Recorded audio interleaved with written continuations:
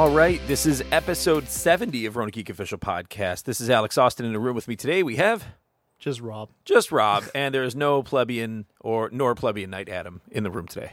You know, I was gonna say we maybe not the best wording for this phrase, but we got over the episode 69 hump. Yeah, we are over the episode 69 hump, and we are back into our regular groove, I guess. Oh man, there's better words for that. Adam will be like plebeian pirate Adam by the time he gets back, is my understanding. Yes, he is currently on a boat somewhere in the Caribbean, I'm guessing. I don't know. Yeah. No, I know, but I mean, whatever. Well, earlier when you told me he wouldn't be coming to him, like, where is he? You're like, he's on a cruise, and I'm like, okay. I literally forgot all about it. In the random chance that somebody who's listening to this is also on a cruise, look for the tall guy who's really fucking loud. Yeah. He is loud. Yeah, his settings on the mixer can attest to that. Yeah, no. Peak turned down, gain turned middle. Yeah. No, but that would be entertaining if somebody actually saw him and said something. Yeah. So I'm sure that would blow his mind. We have fans somewhere. We're going to find them. Oh, we have people who at least know who we are. Yeah. That's true.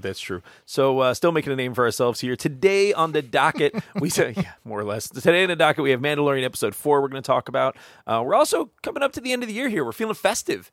And therefore, we got a special topic we'll cover today, a feature item discussing the top, 13 or 14 or 15 events of the year in the gaming world, and then kind of cover off some of the big news beats that we talked about on the previous episodes as well. So it's going to be fun to kind of take a trip down 2019 memory lane. Next week, we will likely be covering our game of the year because pretty much all the big games are out at this point. I don't think there's anything else coming up here.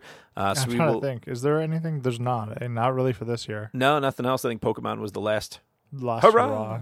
Yeah. And then we want to save movie of the year until after we see Star Wars, just to be fair, because now that it's back in someone else's hands, it could make our top. So we'll see if that actually comes to pass. So, however, now in light of The Mandalorian, I think my hopes for episode 9 have sunk to the ultimate lowest they've ever been, because I'm like, they can't make it this good. Like, I just don't think that they'll be able to.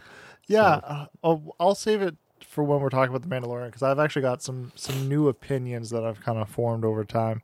Yeah, about The Mandalorian that I think will be very entertaining to talk about. Okay, cool. Looking forward to that. Not necessarily negative, just new thoughts. Yeah, cool. Yeah. Cool. And yeah, that's basically it. That's all on the docket today. So I guess we'll go ahead and kick it off here. It's in the classic style with just myself and Rob. Classic episode. So do you want to kick it off with Mando? Sure. Okay, cool. Yeah, we'll kick it off with Mando. So, Mandalorian Episode 4, Sanctuary. So, this show is still blowing up. The memes, the Baby Yoda memes, are raging online right now. Oh, yeah. He has made his way into every other meme available. It's crazy, man. It's crazy. So, he's everywhere. It's all pervasive. Baby Yoda fever is at an all-time pitch. It is wild right now out here with Baby Yoda fever. Oh, they're going to be selling so many, like, small dolls of Baby Yoda for Christmas. Are you kidding me? It's going to be nuts. You know that there was, like, 20 Chinese, like, massive Chinese factories all retooled to pump out Baby Yoda merchandise as fast as humanly possible. Yeah, no shit, right? Yeah. Like, seriously, though, like, think about that. Yeah. If anyone who's been even kind of somewhat enjoying The Mandalorian, you go, hey, you want to buy this Baby Yoda life-size doll? Almost everybody's going to say I've already been seeing ads for them, too, so there are ones out there. I haven't. But I doubt they're official content because I'm seeing them on very questionable ads on social media. Like Etsy and stuff? Not even Etsy, dude. Like freaking, like what is it, Wish? The one that's Wish. like a big scam? Yeah. I've actually bought stuff from Wish. Don't do it again. Oh, really? Why? Don't do it again. So they're very, very, very unsecure, and a lot of the ads they show on Facebook are just phishing scams with Wishes. Oh, no, I use their app. They have an app? Yeah, they do. Okay. Yeah, that's probably safer. Yeah. Well, I don't know how much safer it is, but either way, like I didn't buy anything substantial there anyway. Okay. Yeah. They show me some very questionable items on Facebook. It's weird because I've actually gotten a couple of items from Wish that were actually shockingly good. Yeah. Yeah, like I bought a couple of mice for my computer. Oh, no kidding. And those were really, really good, except for one which the the backward and forward side buttons for like page browsing were backward. Weird. But other than that, though, I haven't had any problems with them there for that. I got a sweater through them once, which ended up being shit quality, which I was not surprised. Of course. But it was like $5 or something. Yeah. So I was like, for what I paid, it was still a good sweater. Yeah. And then, some art and merch stuff. Yeah. And that all panned out to be fine. Based on the ads that Wish shows me on Facebook, it is my one-stop shop for shirts with the nipples cut out. Yeah. Yoga pants that unzip the crotch. Yeah. Yeah. And also cat sleeping masks. And also random gel that apparently you're supposed to use to clean your car or something like that. I couldn't figure out what exactly it was for from the pictures, but it looked questionable nonetheless. With the consistency of Jell-O. Yeah. I'm sure. It's like, dude, okay, one thing that you probably should never purchase is random gel that comes from China. Chances are it's completely filled with lead and mercury. Just don't do it. There is no standard over there for what they can include in that shit. And transmits your conversation somehow. Yeah. Oh, man. Huawei. No, I'm just kidding. I love Huawei. They're fine. Well, I mean, we anyone who bitches about Huawei transmitting their conversations, it's like you own an iPhone or an Android device. Yes, thank you. Like you're an idiot if you think that it's not the same thing. And it's proven. It's funny how people don't think all phones are made in China. Guess what? All the phones are made in China. All of your phones could have listening chip devices inserted in them or software or firmware that listens to you. Yeah, but they do, though. Like, they do. We already know that they do. Sure. We know that all phones do that. Yeah. Because if you talk about shit on your iPhone, all of a sudden you start getting ads and shit tailored to what you were just talking about. Right. So if we start talking about, boy, I really, really want the new Kia Sorento, and I cannot wait to purchase the newest 2020 Kia Sorento. Yeah. And then the ads start popping up in our phone for the Kia Sorento. That would be pretty weird. Watch. Not even an hour later. I'm gonna test it. We're gonna test it before this is done. It does. So we'll mention the Kia Sorento again. Yeah, so, a couple more times at least. Right. So Kia's a very popular car. Yeah. So I've heard the safety ratings are 4-star ratings. Oh, man. I can't wait to see this pop up in my Facebook feed. Oh, yeah. So, yeah, good times. So we'll get started on Mando. Actually, I'd like to lead it off. There was a funny catch from an eagle-eyed fan who goes by Hulk Ulees on YouTube, so he gets all the credit for this. A boom mic can actually be seen during the conversation between Mando and Omera in the hut after they enter the village. So it's not quite as prolific as the Game of Thrones coffee cup scene with the Starbucks cup. But you can actually see the boom mic move slightly in a few seconds. It's in the shot, but it's literally only in there for like 5 or 7 seconds. Like, it's not much. It's not much. I haven't even noticed it yet. I've seen the episode twice now. I wouldn't have noticed it without an article telling me it was there. So somebody is really going frame by frame through this. I mean, whatever. Somebody spotted it by they just happen to be like not maybe paying attention at the conversation focus point, and they just happen to see the boom mic. Yeah. But I mean, like, it happens. Whatever. Yeah. Not a big deal. So, and then at least it's something that is supposed to be on set versus a coffee cup, which should not be on the set. That's true. So, I mean, editing team kind of slipped up there. It's very dark up there, though, so I suspect maybe someone did notice it, and they just sort of discreetly tried to shade over it a little bit. They could have masked it, right? Yeah. Well, yeah, they could have masked it with an item, but yeah.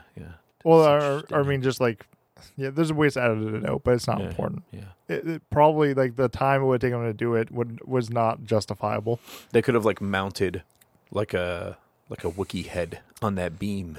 They probably could have just sliced the top frame of the frame. To be honest. They could have. Yeah, that's true. Because they already do that. They probably have enough. They probably have enough wiggle room with the actual like shot. So sure, maybe it was supposed to be there. There's microphones in the Star Wars universe. Yeah, that just follow you around. Yeah, like why not? Actually, there are, but like not in that case though. It was probably just a droid. It was probably just a boom mic droid. A boom droid. Yeah. Boom droids are all over the place in Sanctuary. So I was gonna say it's the one kind of scene where it's not really justifiable. That's true. Yeah. So to lead it off, I guess I'm very pleased with episode 4 and the time that they took in the course of the episode for world building and character development. So it's been a while since I've seen a TV show that had shots of things in the scene that aren't directly related to some major plot reveal later on in the episode. So, for instance, like it starts off with the shot of the people scooping up the krill. It's just sort of a very slice of life sort of thing happening in the Star Wars universe, right? Yeah, but it was cool to look at. Like, visually, I just thought it was cool. Yeah, I was captivated from the get-go. I'm like, what is this? This is interesting. So I've never seen the creepiest shit, but they're shrimp effectively. And then the shots of like the children playing and just sort of, enjoying the day, like the kid chasing the frog as an example. I guess the exchanges between Baby Yoda and Mando, some of those are just for effect, right? Some of those are just for fun. And it's fun seeing that relationship develop. Actually, one thing I will say I enjoyed immensely, and I think pretty much anyone who I've seen the episode with would attest to this, Baby Yoda being a shithead in the beginning of the episode, where he's like, don't touch that. Yeah. Reaches over, does it again. It's like, oh, man. And he looks at him like dead in the eye as he does it. Yeah. Like, what's going to happen? He's like, what are you going to fucking do about it? Yeah. It's so cool because that's how a child tests and learns about their surroundings and their environment. It was cool. So, and it's just funny to see that even though this creature is 50 years old, supposedly, that it still acts like a child. And it's fun to kind of see that development taking place and its learning taking place.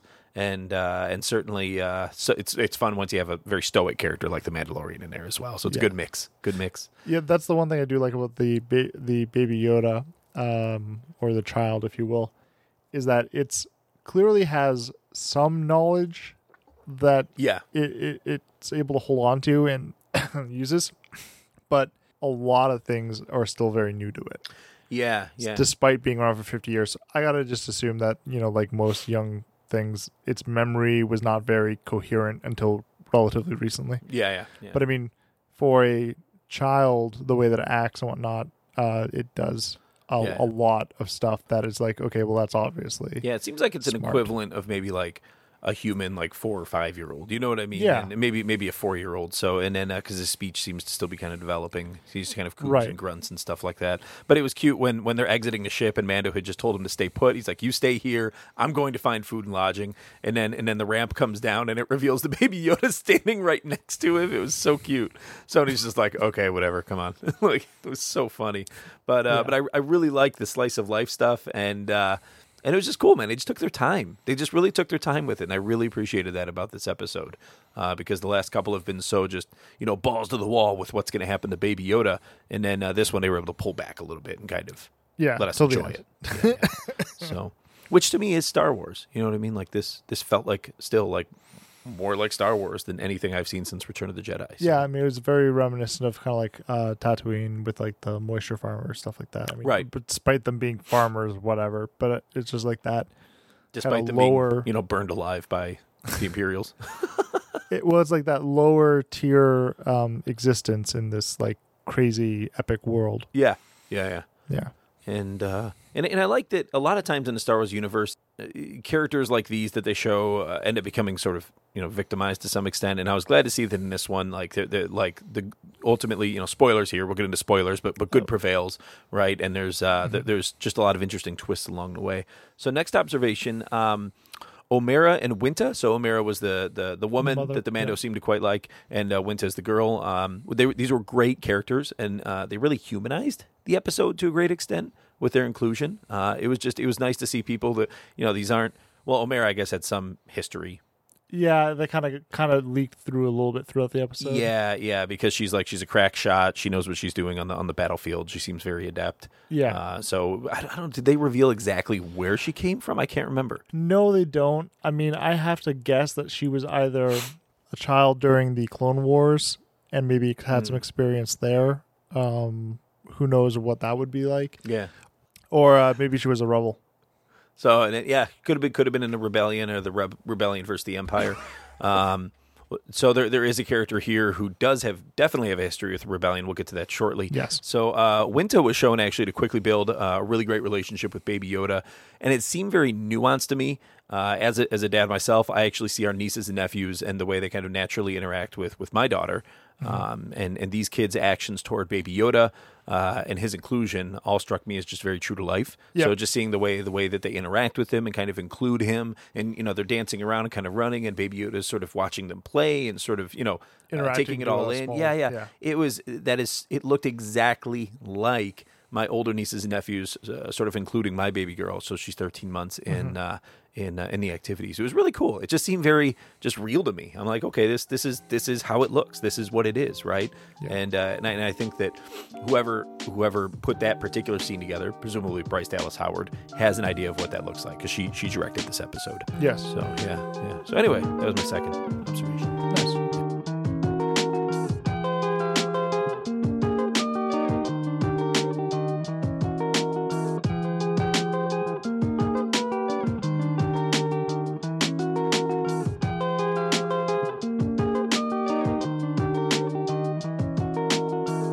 Carano, a.k.a. Cara Dune, finally makes an appearance. Yes. So I think she's in, 3 or 4 episodes in the whole season?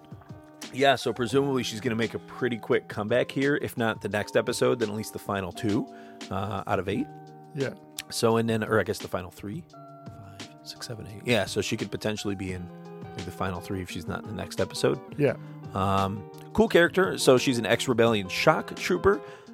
They never really reveal how these two know each other, though, because they have quite a battle when they first run into each other. I don't think they don't actually know each other, right? They just kind of figure out who each other are. I don't think that there's any actual history there at all. Okay. Just the fact that, fighting against the Empire, and then I would assume quite a few Mandalorians also joined various aspects of the rebellion. I mean, like, we see it in Star Wars Rebels with Sabine Wren. That's right. Is part of Phoenix Squadron. That's Wren with a W. Yeah. Yep. And obviously there's a lot more there. I don't want to talk too much because I don't want to spoil Rebels for anyone who hasn't seen it yet. Yeah. Which I know that seems silly. It's been out for a long time. But I mean, with Disney Plus, people are now finally getting around to seeing it. Yeah. So, a little air of caution, effectively.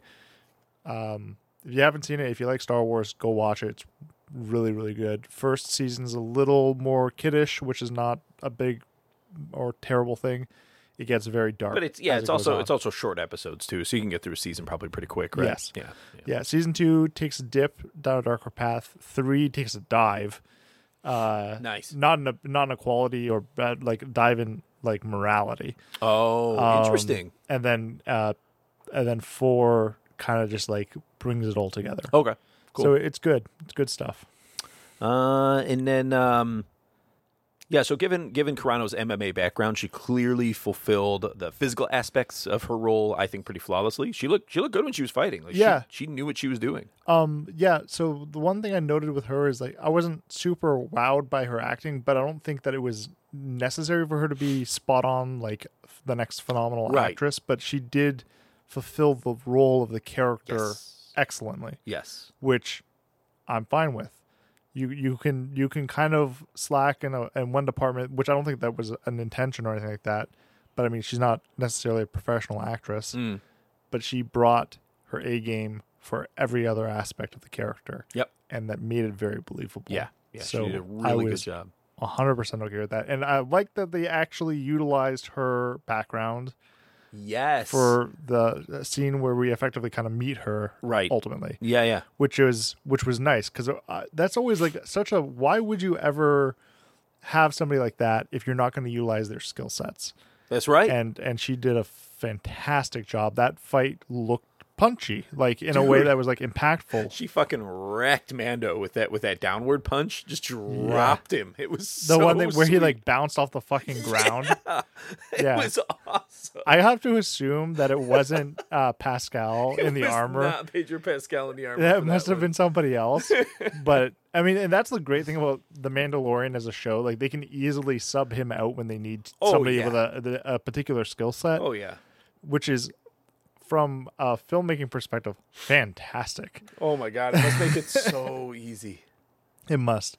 I'm sure that's a production design decision too for making The Mandalorian. We're obviously, and they're sticking very close to the Mandalorian mantra of never remove the helmet in the presence of others, right? And certainly this helps with production. Which kind of entertaining, because this is canon Star Wars, obviously. Yep.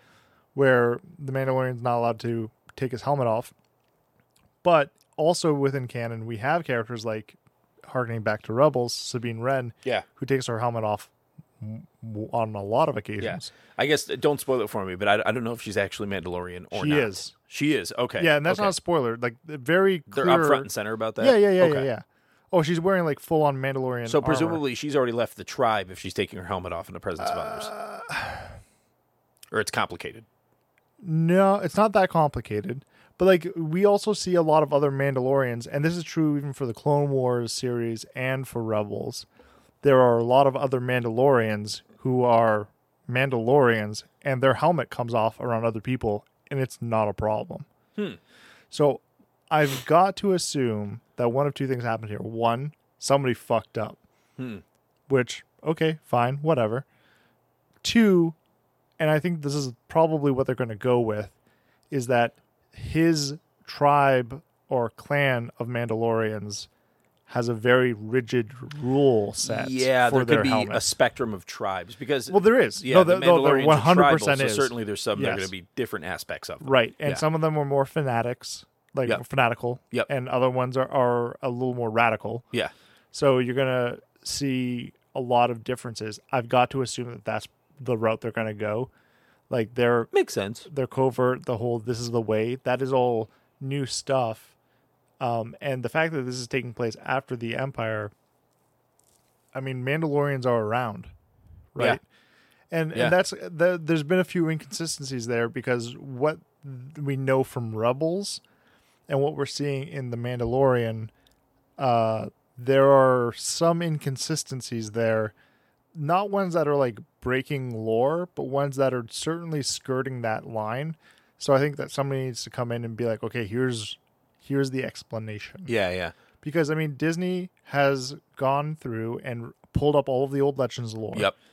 And they're laying down their new stuff. They are not very deep in this, and if we're already getting inconsistencies, that is concerning. Yeah, I mean, I assume that they're just going to turn it into its nuance, and there's actually like variation depending on which group you see. I hope that that's the way they go, because if they don't go that way, they are fucking up something really easy really early on. Well, also once this season of The Mandalorian is said and done, if presumably The Mandalorian survives by the end of it, which we don't know if he does or not, I'm guessing there will be a book that they commission about this, because they pretty much now commission a new book for virtually like every movement within the Star Wars universe, or multiple books in the case of Thrawn, right? So they got 3 going for him right now. So there's a lot of different areas they could take this.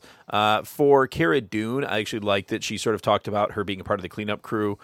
She said on Endor, presumably she meant on the moon of Endor, and then as the New Republic hunted down Imperial remnants after the Battle of Endor. I thought that was a cool little blurb. Well, she talks about how she was there to take on certain Imperial warlords that showed up. So we know now that when the Empire kind of shattered, that, I mean, we knew this to a lesser extent from some of the other books, that there are, well, I shouldn't say lesser extent, but there are a lot of Imperial warlords that cropped up afterward. Yeah. And it's going to be neat to kind of see that, because we have, can't remember the guy's name from Breaking Bad. Why, his character's name is Gus Fring, Giancarlo Esposito. Right. Yeah. He's still coming up. And I was always assuming he's a Moff. Apparently, it's been confirmed he is a Moff. Oh, he's dressed straight up like a Moff. Yeah. In the image that I've seen of him on set. So. Yeah. So I'm excited to see if he is one of those warlords. It's so cool. I can't wait for that. But apparently, he's only in one episode. I mean, that doesn't mean we're not going to see a lot more of him later on in the series. Right. And I mean, I think that's the case for a lot of these other characters, because I mean, it's so weird. We know that IG-88 does not come back in the IG-11 does not come back in this season. Right. But he's one of the cover characters. Yeah. On like kind of like the main splash art of the show. Sure. That seems odd to me. I think it was just that was when they were really plugging episode 1 really, really hard, and it just made sense to have him on there as a character just to draw in audience. So and honestly, we could still see him in the very end. You know what I mean? Maybe they show him being repaired or otherwise stepping in the very last but maybe scene not being acted. Yeah. It'll be neat to see. I hope we do see more of him. I can't think of a single person who goes, I don't want to see him come back. I think everyone... Oh, it was such a great character. Everyone was sold immediately on IG-11. It was such a great character. And the fact that they haven't had him around, I think is... I would say it's a disservice, but I like what they're kind of doing. They're playing the long game for the story.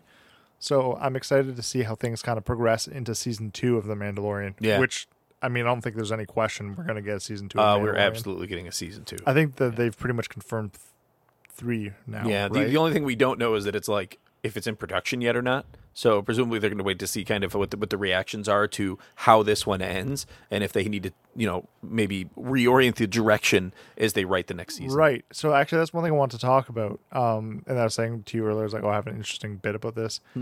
The one thing about the Mandalorian show so far is the show, like quality wise, I'm not arguing that. Phenomenal, like visual fidelity. Oh hell yeah! It feels very immersive in the Star Wars universe. I am like the first person up there to say, "Yep, yeah, like this feels like Star Wars." Hell yeah, man! like seeing all of the random races in the background and stuff like that. Fantastic. Yeah. Super fucking excited about all the stuff in The Mandalorian. There's only one issue I actually have with the show right now. Yeah. And that is an issue that harkens back to a previous generation of television. And that is that there does not feel like there is a high stakes in the show. Because with Baby Yoda... There did through like episode 3. It did through episode 3, and then I can see what you're saying for this episode. I'm not saying plot stakes, though. I'm talking about, like, it feels that, like, The Mandalorian and, like, Baby Yoda are in full plate Beskar plot armor. Oh, I got you. And that's fine. And I realize that no one's gonna want to see Baby Yoda get disintegrated. Right. I get that. Right. Because at this point, the world would fucking erupt in flames. Yeah. But maybe his fate isn't so rosy, right? Maybe the Imperials do get a hold of him in the very end, and then that's the moment where the plot armor has to come off. Yeah, and I'm hoping that as the show progresses, and as we kind of build in new characters into the narrative, that armor does not apply to as many people as people might think that there is. Yeah, I do want to see the show take some risk, because if it doesn't take any risk, then I mean all it is just a safe Star Wars story. It's tough to say because you look at other shows that have taken a lot of risk recently, and Game of Thrones is the most immediate that comes to mind, or Walking Dead. Mm-hmm. The thing is with those is they have a massive ensemble cast. Massive cast, and right? They can kill characters. Right, it's easier to justify killing certain characters because they got a lot of other characters that divert screen time to that could be tough to do in this season of The Mandalorian. You know, you could see someone make like a sacrifice at some point in the future that does get them killed, but that would be more likely, like Cara Dune as an example. Right. You know what I mean? And I think that if anyone's going to get lined up to get the axe, it's going to be her, which is unfortunate because I actually like the character a lot so far. But they could come up with another version that we like just as much next season. Yeah, right? and that's fair. But I mean, the thing is that I'm a little bit concerned. I don't foresee any plot armor being dropped for season 1. Mm. I'm just hoping that as we move into season 2, that there are some moments that are actually like, okay, shit, we could lose people. Yeah. Because otherwise, at the end of the day, it's not that I'm not like, oh, I gotta have character death. Yeah. That's not the case at all. But if there's no potential for risk, then there's that knowledge in the back of my mind. There's like a wheel spinning going, yeah, everyone's fine though. At the end of the day, it could be distracting because right? of that, and that does pull me out a bit. I think they'll play with it a little bit in the next few episodes because we are going to get into the back half of the season now. So everybody's pretty well roped in at this point who's watching it, and I think that they're going to get a little bit more edgy as time goes on, especially if we're running into characters like a Moff, who have a lot of firepower to back them up. Right. So certainly more than the Mando can handle on his own. And there's one thing too to remember too with Star Wars is that characters getting like physically maimed and stuff like that doesn't sound like super thing to get excited about, but like cybernetics are a thing in Star Wars. Yeah. We want to get those emotional moments. Right. They cut off Luke Skywalker's hand 2 movies in. Right. You know exactly. what I mean? Yeah. So there's got to be these moments where there's risk involved. And if there's no risk involved, that's not good. Yeah. There will be. I'm confident. I'm not saying everyone get up in arms right now because it's season 1.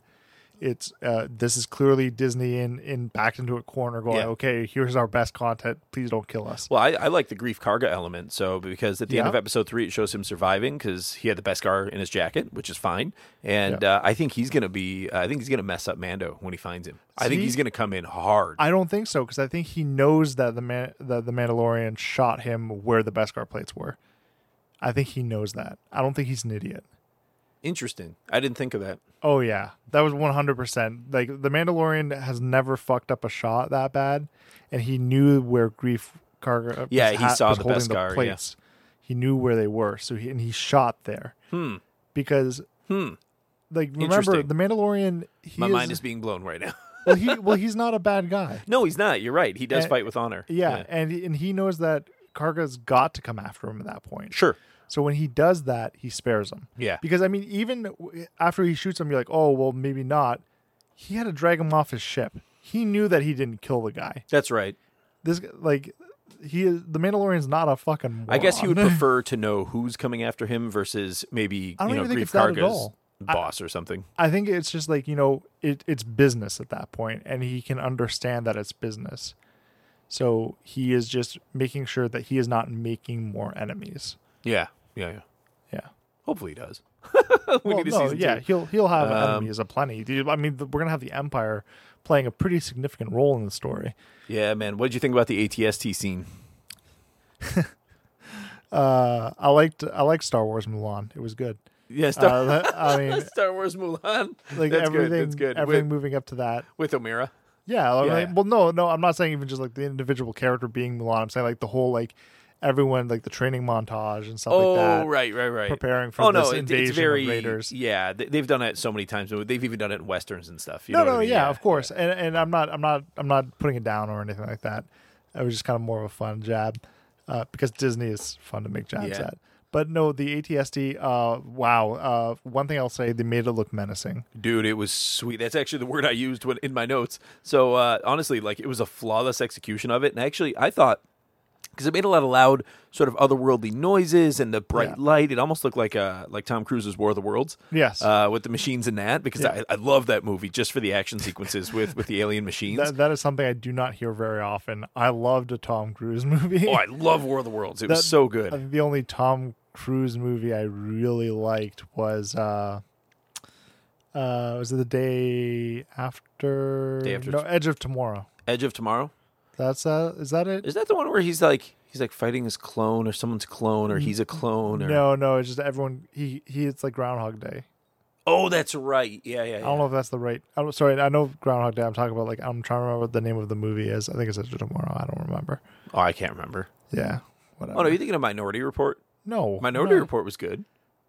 Okay, fair. Minority Report was pretty good. Dystopian, cyberpunky kind of future. Yeah, it was good. Yeah, I'll take that. So, and it kind of in the same way that this ATST is very, very menacing. They already have a plan to take it down, and they execute the plan pretty well. Great action sequence. So again, getting invaded by I don't know what race they were offhand. What were those guys? Klatooinians. Oh, they were. Oh, okay. Yeah. So and then I didn't even realize. And so they invade the village, and good battle. So they've trained, and I don't know, the villagers seem to be kicking some ass and not taking names. And anyway, it was pretty good. They defeat the ATST. Klatooinians are predominantly known as kind of being like underlings of the Hutts. They're like Makes sense. They're like a person. If you merge them with like a bulldog, is effectively what they are. That's exactly what they look like. Yeah, that's funny. Yeah. There's one in. There's a couple in Jabba's palace, I think. Yeah. Return of the Jedi. They show them in there. They're very loyal and stuff like that. But they can be totally raiders. Was there a Klatooinian driving the ATST? They never show anybody in there. They don't show anybody in it. Yeah, because it almost seemed like, and I know this is probably just for effect, but they made it seem sentient. You know what I mean? Like it was. Yeah. They lit up the eyes and stuff like that to make it seem like it in of itself, the ATST was the villain, right? Not the person driving it, or anything like that. To be honest, it could have just been Yoda's evil clone. Like it could have been anybody driving that thing. Oh, absolutely. So, it's the evil baby Yoda, the evil twin. Yeah. So definitely going to happen. So I thought the music was markedly better in this episode, more diverse. I heard more variation in the movements of the episode, from sweeping. It had like sweeping epic themes to quiet, simple melodies when they were in the village during the slice of life sequences, and I really appreciated that. The music made it feel more like Star Wars to me, whereas I definitely had a problem with the music in the first couple episodes. It just wasn't. It was either non-existent or just not very diverse. There wasn't much variation in it, and then in this, there was definitive movements throughout the chapters of the episode. So it was good. It was very good. Yeah, so I appreciate that. I did like that Cara Dune calls out the Mandalorian. She's like, "Hey, why don't you just like settle the fuck down here?" Yeah, and it's like, yeah, why don't you? Yeah, he takes himself so seriously. Yeah. You know what I mean? And it's fun to see characters play on that. Well, it's who he is, though, right? Like him. Like being Mandalorian is so much more, because when he was a kid and then taken in by the Mandalorians, like this has been his life, right? So for him to kind of just say goodbye to that, I think would be disingenuous, right? But obviously it was kind of punctuated by the attempted hit on Baby Yoda. Yeah, and because at that time they were discussing that maybe this is where Baby Yoda stays and settles, right? And to be honest with you, I actually thought that actually might be a thing for a while. I thought it would too. I thought it would too, and then come back eventually. Yeah, but they haven't established yet. There's got to be a way because they haven't really given us much information on this tracking system that the bounty hunters are using. Presumably, it's genetic. It's tied to genetics somehow. But if it exists, like Adam was saying, there has to be a way to sort of counteract it, and they haven't really established yet if that's going to be a thing or not. But like anything, any signal, can be trapped by like a Faraday cage. You know what I mean? So like, why don't they just make a house for him that's a Faraday cage, and then nobody can track him? Yeah, no, it's a good question. Don't know. Yeah, very simple. But I mean, device. To assume that something like a Faraday cage is going to work means that you have to assume that we understand the technology in play. That's right. Is not necessarily like radio based. That's right. Right. So there is a whole slew of things that it could be based off of. Maybe it's tracking midichlorians. I mean, like it looks like it. I mean, hey, maybe, but I mean, it looks like it is probably just like electronic signal based, but there's no way that it could possibly be tracking somebody like that. Right. Based on the information that we have now. Right. So and what happens when you're like on one planet and then he's on like a random other planet and you're just like turning in circles waiting for the beep to get faster? I think that probably the fob doesn't actually activate until you're within a certain distance of somebody. Oh, so you just travel around and hope that you... That's a wild guess on my behalf. No, that makes sense. But like the idea would be that it is like, ultimately... you have to, or maybe even if it is active, but you have to be pointing in the right direction. And if you're not, it's not going to start beeping. Yeah. Like maybe, who knows? Yeah. There will be more information that'll come out. Yeah. Most likely a book is going to be the thing that answers all of this shit. That's right. Because I mean, like the bounty pucks, the way that the guild code works, stuff like that. I mean, there's a lot of Legends lore to kind of hint to what it could be, but we don't know. So I'll be picking up that book. I'll be picking that one up. I think everyone will be. All right, so that's Mando episode 4, and looking forward to episode 5. Comes out this Friday, so we'll go ahead and dive deep on that next week. Yeah.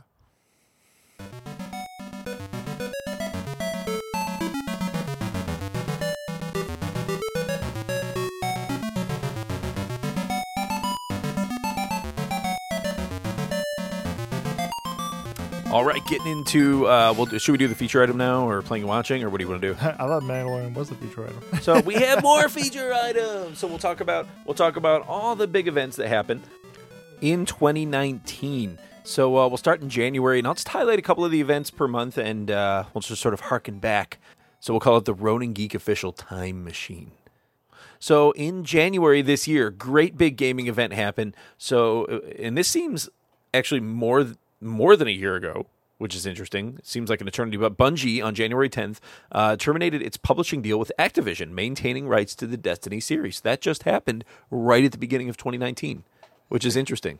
Yep. That's crazy. It seems like it was like years ago. It feels like it was. That's wild. But it wasn't, yeah.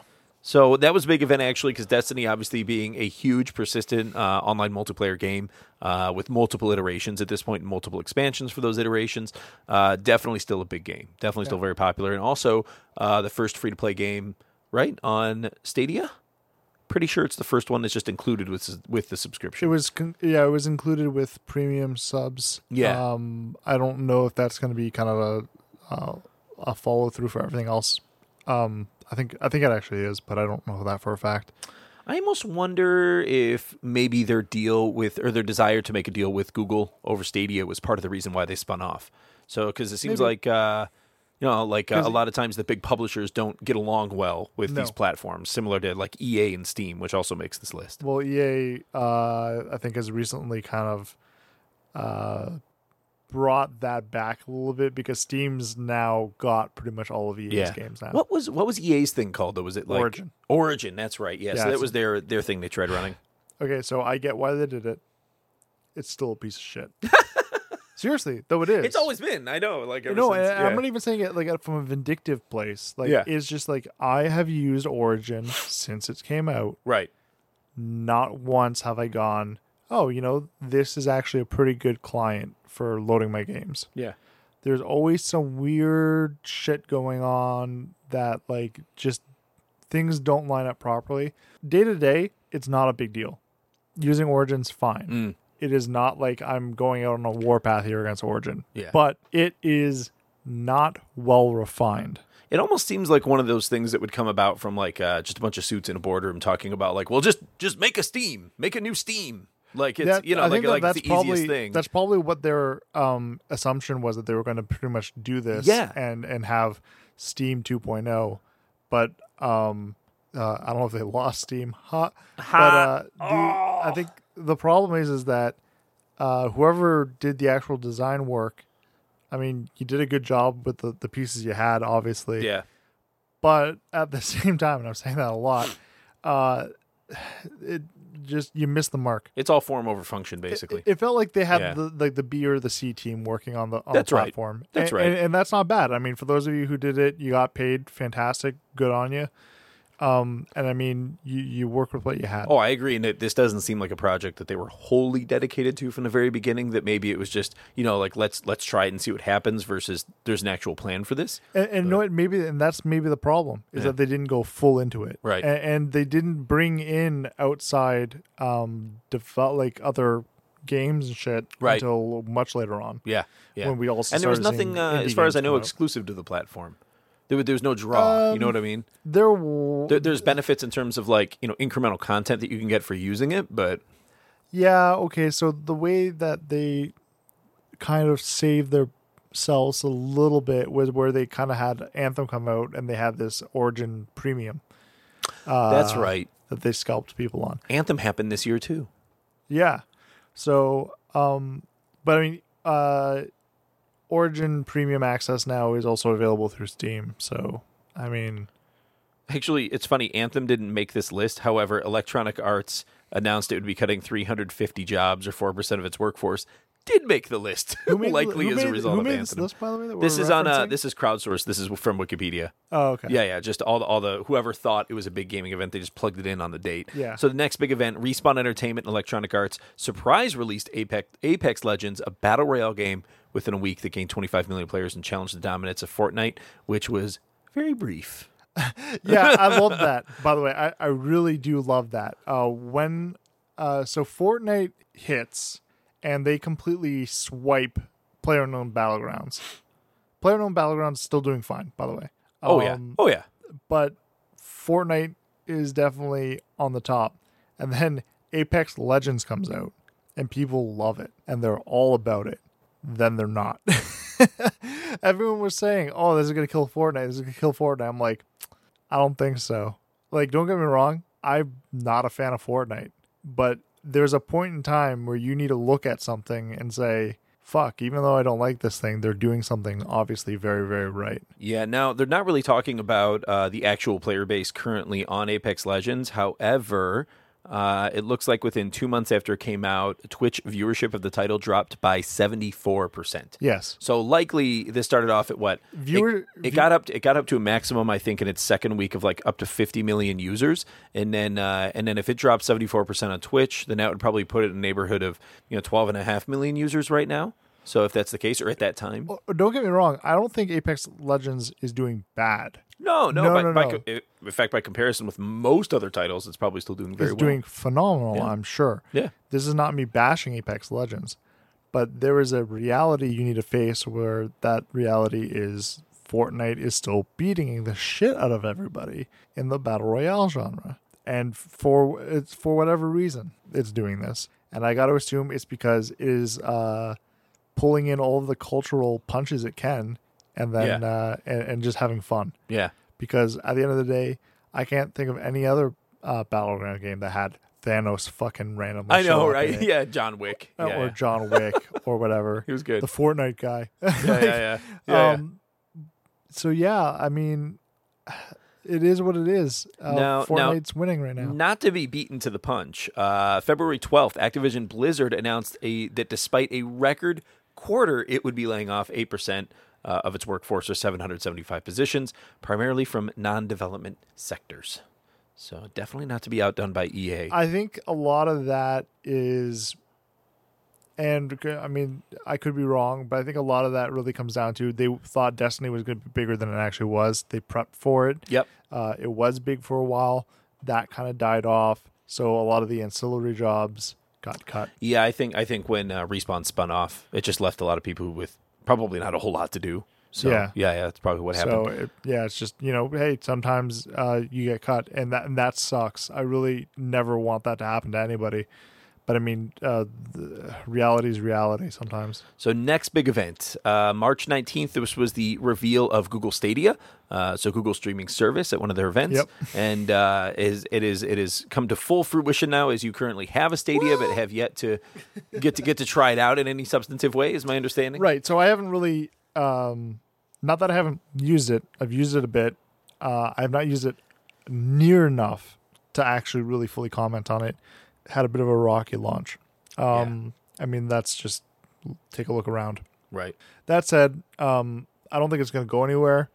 Google's invested enough in it; it's going to stick around, and I assume that it'll only recover from where it's at. Well, hopefully. Yeah, definitely was not the package people expected it to be. So Electronic Arts on March 26th, this is when they laid off 350 jobs, or about 4% of their workforce. So the two largest third-party publishers in the gaming sector, other than like Valve, of course, laid off quite a lot of people this year. So 350 plus, 770 jobs? So 775. So yeah, that's like, what is that, 1,275 people?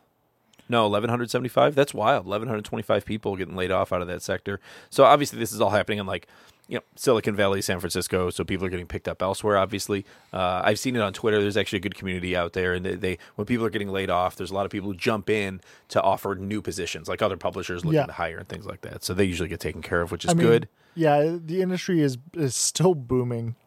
Despite how much the games industry has been growing. Yeah, and the gaming industry is always earmarked by periods of enormous growth because of a certain thing, but also periods of extreme, utter, attrition. You know what I mean? Well, so it goes up and down for every company. Yeah, it is not, I would not call it a stabilized industry by any means. Right. It is certainly like, there's bubbles and those bubbles pop. Oh, yes, they do. Remember like Wii going into the Wii U? Yeah. It was brutal. At the same time, though, when that bubble pops, we start seeing more coming up very quickly. Yeah. So, and then they usually get into risk-taking at that point as well, and they start to greenlight properties they wouldn't normally do. Yeah. So, it's usually good news for the industry. It usually is good, yes. So actually, we'll get to an announcement later on that happened in June that it sort of speaks to that. So Reggie Fils-Aime retired as president and CEO of Nintendo of America and was replaced by the aptly named Doug Bowser on April 15th this year. So Reggie Fils-Aime been in there for a long time, or Fils-Aime, I guess he goes by. But yeah, good guy. I saw him at a few GameStop conferences. He was always very friendly with people out on the expo floor, talking to managers and stuff. Just very, very friendly, very warm guy. So I think he's one of the good guys, right? Yeah. And it's sad to see someone like him go. I don't know much about Doug Bowser other than he's been in Nintendo of America for a long time. Yeah. But in various roles. But it's good to see them promoting from within and kind of maintaining the course of business. Yeah. So good for them. Good for them. May 7th. Microsoft released the all-digital version of the Xbox One console called the Xbox One S, which lacks an optical drive for a lower price point. The reason why I highlighted this one is because it's a major play by a first-party publisher, a hardware publisher actually, to make an all-digital console. And to date, I can't think of another major first-party console from Microsoft, Sony, or Nintendo that was all digital. Isn't the new PlayStation all digital? No, I don't think so. I know the PlayStation 5 was officially announced. I don't think it's supposed to be all digital, though. I thought the 5 was supposed to be their move to digital. No, but I bet there will be both versions available at launch. Probably, yeah. But I mean, at this point, there is a lot of data that goes into games. I mean, having an optical drive kind of just seems redundant. It's getting there. It's certainly getting there. And also kind of useless because you can only fit so much onto an optical disc. Yeah. Well, as we see with like Red Dead, where you put the game disc in and then there's a 50 gig download you have to do. You know what I mean? It's like, wild. So yeah, it feels like the disc is really just the key to the castle. Could they do games like like a PlayStation 4 game? Could they do it on a cartridge similar to what Nintendo uses for the Switch? Is that possible? I mean, even it's just flash memory. Yeah, I don't see why not. But I mean, in this day and age, I understand having the physical copy feels like a good thing to do. Mm. But really, all you're doing is you're kind of fucking yourself at this point, because at the end of the day, but I love the majority just love fucking myself. Yeah, well, the majority of games though, it's data on your drive, and the only thing the disc or cartridge is used for is your key to the castle. Yeah. And if you lose that, which you're not going to do with a digital copy, you're fucked. But look, my main problem with it as a console player is that, look, I get the push toward digital, okay? But the trouble is like when the Xbox, or the Xbox One and the PlayStation 4 first came out, like I have a 500 gigabyte unit for my PlayStation 4, and it's not big enough. And that's the trouble with this, is that I get the push toward all digital, but you better make the memory in the new iterations so fucking huge right off the bat that it's a no-brainer that this is the system for me. I'm talking like 10 terabytes. Just fucking blow it out. No more paltry memory that I have to find a way to expand. I just want it simple. I'll pay up front for it, even if it's more money than just buying traditional memory. Just give me the thing. That's one thing I've never That's my biggest gripe with these guys.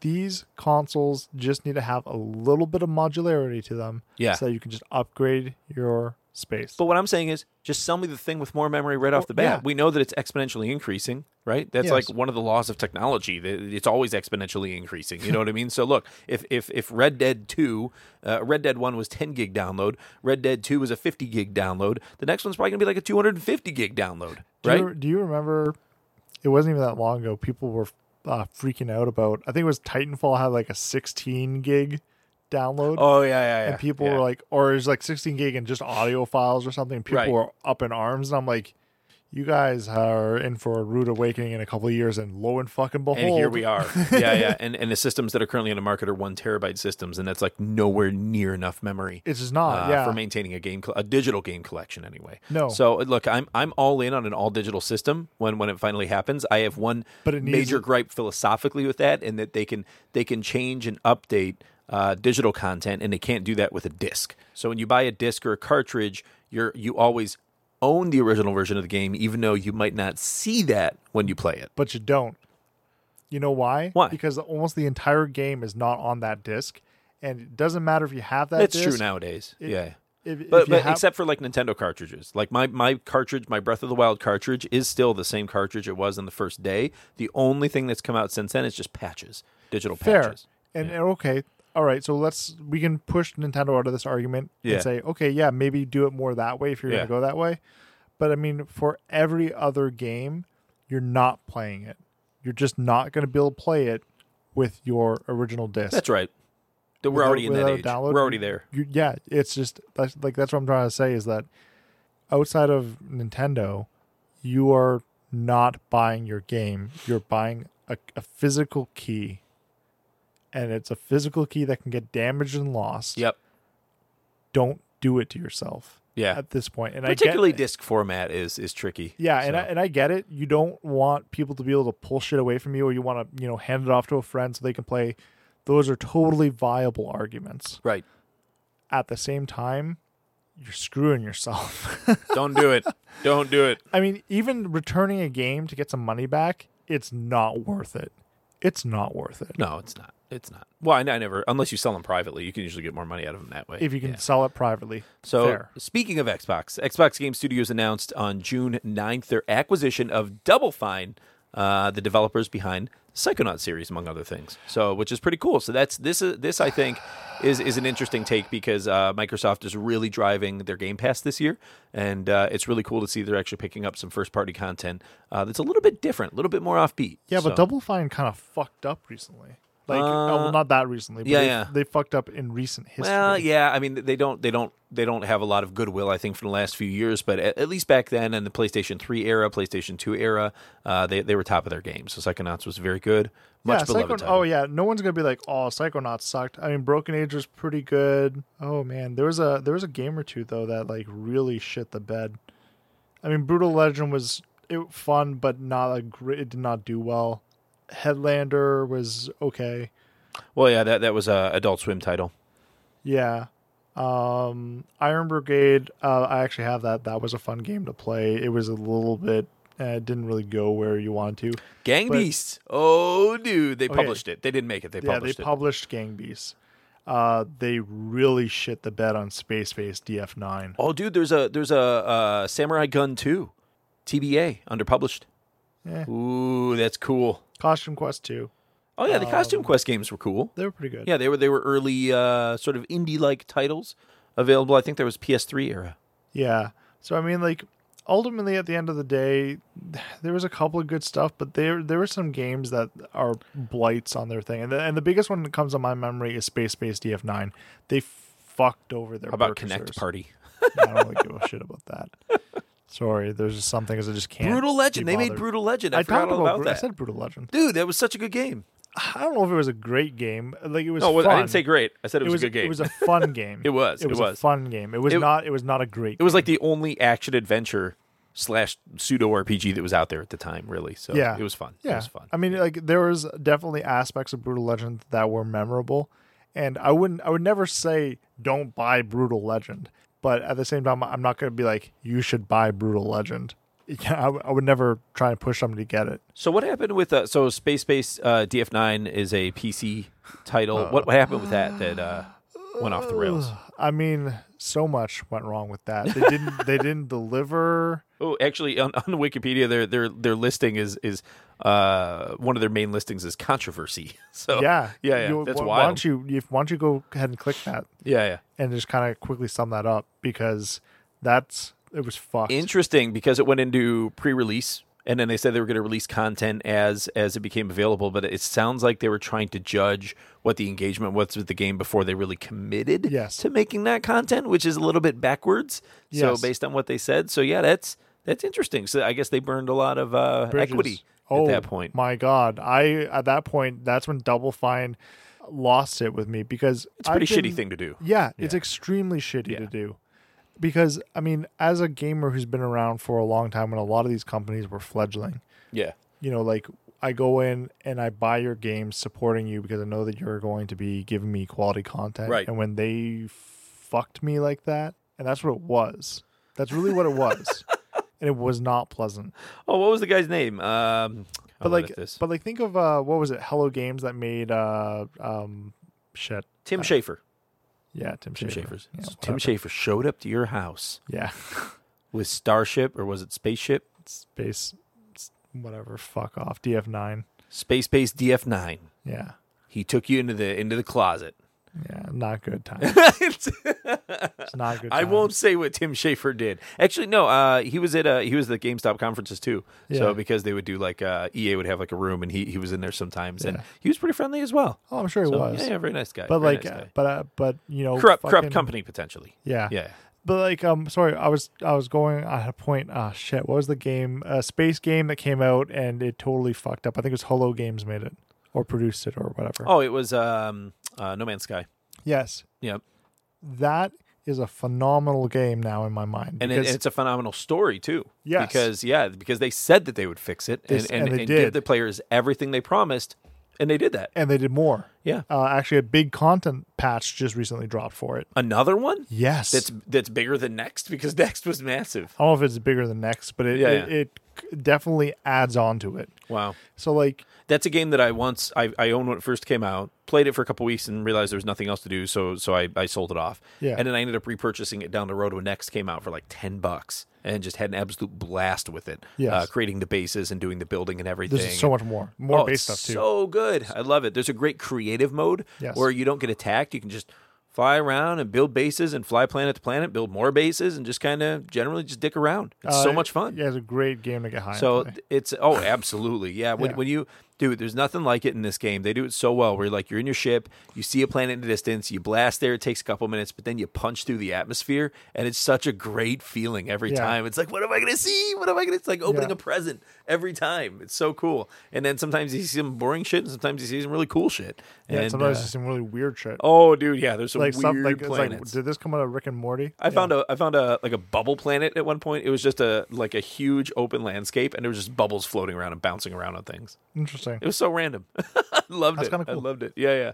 So anyway, No Man's Sky is a good example of we're gonna fix this. Yeah, I think Realm Reborn and No Man's Sky are my top ones of like, hey, good job, guys. Yeah, Realm Reborn is a good one too. Yeah. So moving on to next event, June 18th, another titan of the gaming industry steps down. The progenitor of the PlayStation series, Kaz Hirai, retired from Sony Corporation after serving the company for 35 5 years. Most recently, CEO and chairman for 6 years. So another titan in the industry, just like Reggie Fils-Aimé, and he's now out too. So I guess these guys only wanted to sort of see out the decade, and now there's a new decade coming in. They're like, well, see you guys later. Good luck.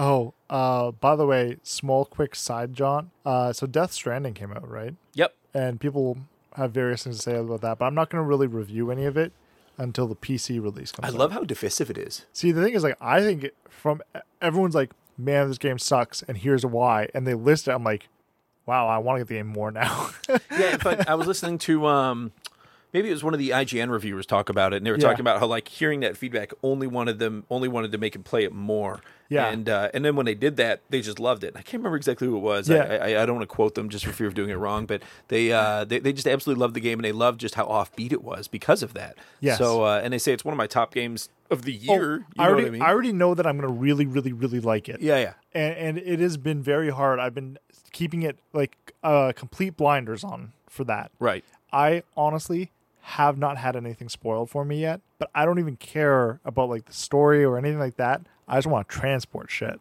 Yeah, That's it. It's cool too because there's already like infrastructure being built in the game. So certainly you'll still be able to if you're playing the online mode, which you don't have to. But if you're playing online, I didn't even know there's an online mode. There is, and there's basically like crowdsourced roads that are already being built from point A to point B.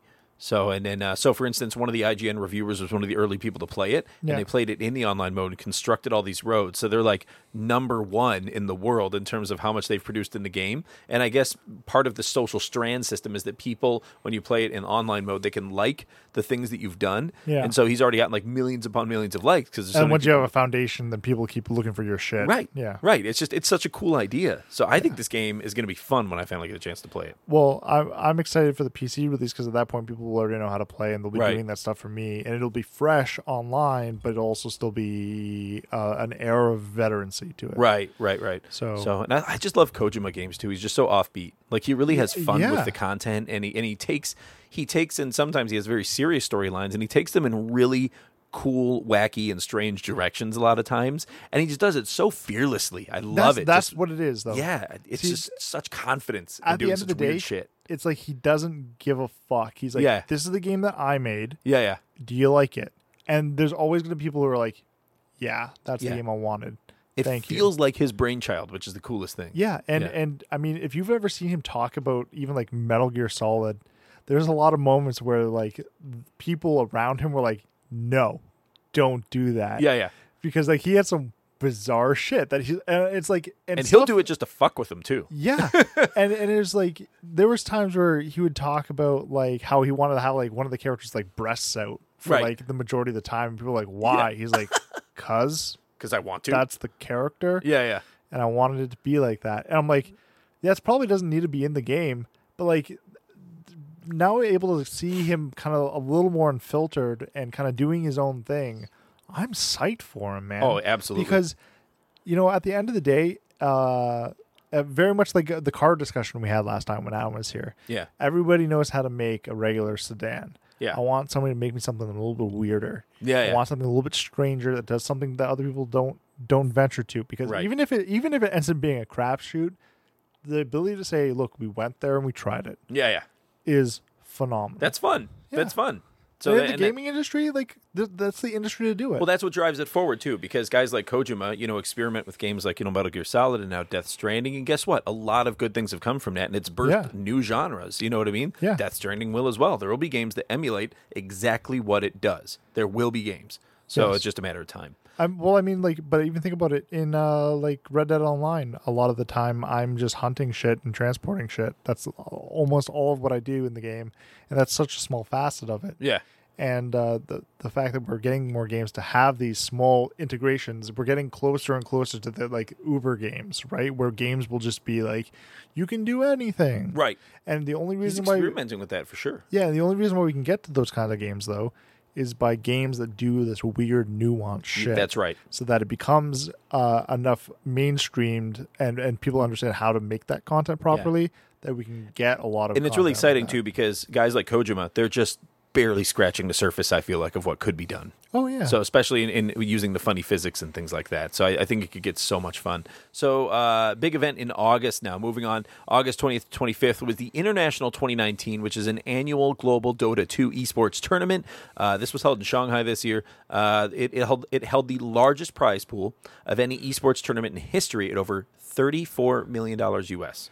So. You know what? I'm not a huge player of Dota, but I've got to tip my fucking hat to that community and that game. Yes. Because they are hard fucking core, man. Yeah. And, I mean, wow. You know, esports would not be where they are without these kinds of games. Like, Dota is, like, showing to be kind of like the flagship. It just blows my mind. How does a game that's, like, 8 years old at this point, like, how does it continue? Doing what it's doing. It's incredible. Even League of Legends still has a phenomenal... It's the same fucking map, isn't it? No. Basically. No. Not the same map. There's very defined differences between the two. They are similar. It's just wild, though, how, they make these very minute changes, you know what I mean, to the game and the gameplay or the map, and it just completely reinvents the game and forces new play styles. Well, it's really smart. As soon as they release a character that has a gameplay mechanic that does not align with what's already on the field, right, it fucks everything up. That's the coolest part about it. Or it has the potential to. That's the coolest part about it. But yes, you're right. That is the coolest part about it. To get those kind of weird plays that make no sense, and all of a sudden everyone's like, "Oh, this character shit, this character shit, this character shit," and then one of the professionals come around and they're like, "Is it though?" And they find some weird way to make a character that made no sense up to that point into like one of the god tier characters that they could possibly be. Yeah. And when you see that happen, it's magical. Yeah. It's cool. Yeah. It's cool as hell. So September 19th, the Apple Arcade, a game subscription service, was launched following Apple's keynote. So I don't know much about Apple Arcade. I haven't really experimented with it. Is it like Google Play Games? I'm not an Apple guy. Yeah. I am, and I don't even know anything about it. Sorry. Yeah, whatever. Okay, moving on. I mean, like, it's an area that we don't cover, sadly, and it's not for a lack of... If anyone wants to educate us, write us and let us know, or hit me up on Twitter. So, @RonanGeekery, let me know. You want to educate us on Apple Arcade and how awesome it is. Come on the show. Yeah, let us know. Yeah, you'll guest. Yeah. So let's see. September 30th, Sean Layden, who is the Sony Interactive Entertainment Worldwide Studios CEO, stepped down. So again, another bigwig, somebody who's been in the industry for a long time. He was around to see a lot of the big first-party titles launch from Sony Interactive Entertainment. So your Uncharted's, games like that. So he was around for all that. So another bigwig stepping down at the end of the decade. October 6th to 11th, Blizzard Entertainment dealt with the fallout. Actually, continues after the 11th. So it's the fallout from issuing bans related to the pro-Hong Kong speech at the Hearthstone Grandmasters event. So obviously we talked about that recently. And man, Hong Kong they're not settling down. Like these people are still, they're like fighting police from universities with like bows and arrows.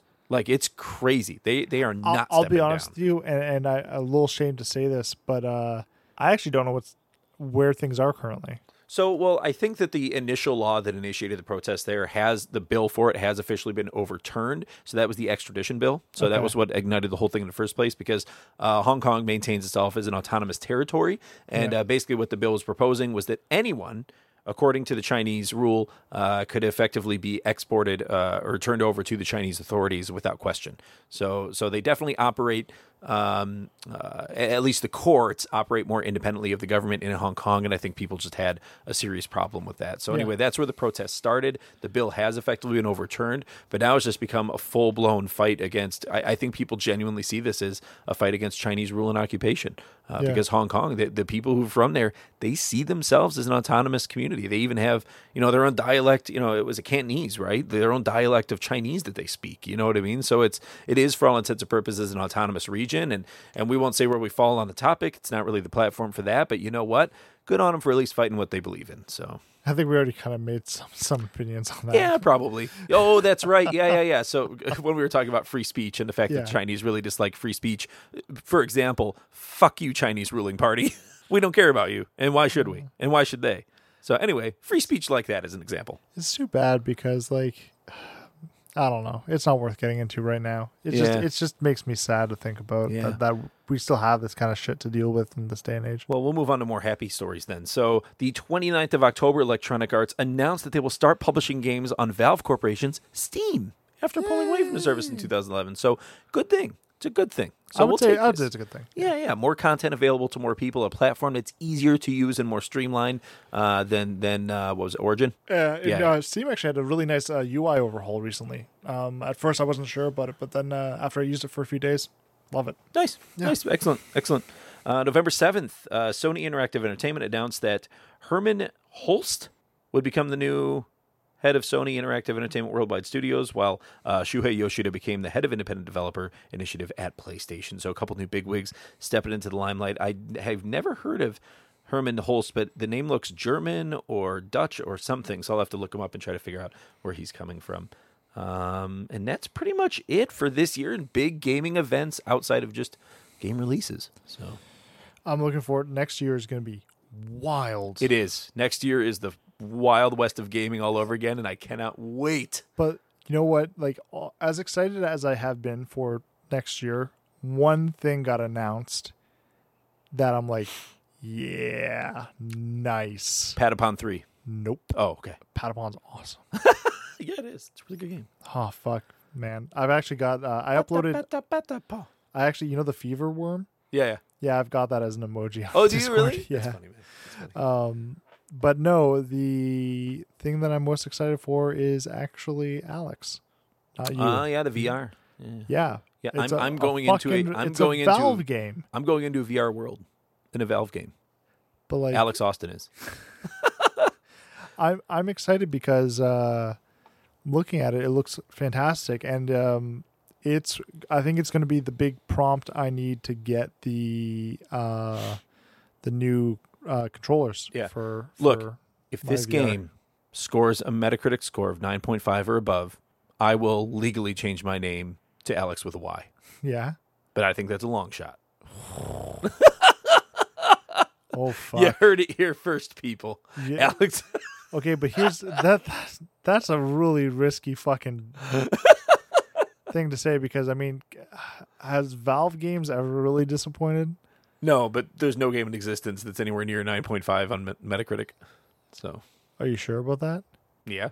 Are you sure about that? Yeah. Okay, let's look up like Breath of the Wild, for instance. Oh, fuck Breath of the Wild, dude. Nobody's gonna care about that. What are you talking about, Breath of the Wild? Nobody cares about it. It's like one of the best games ever made. No, that's a personal opinion.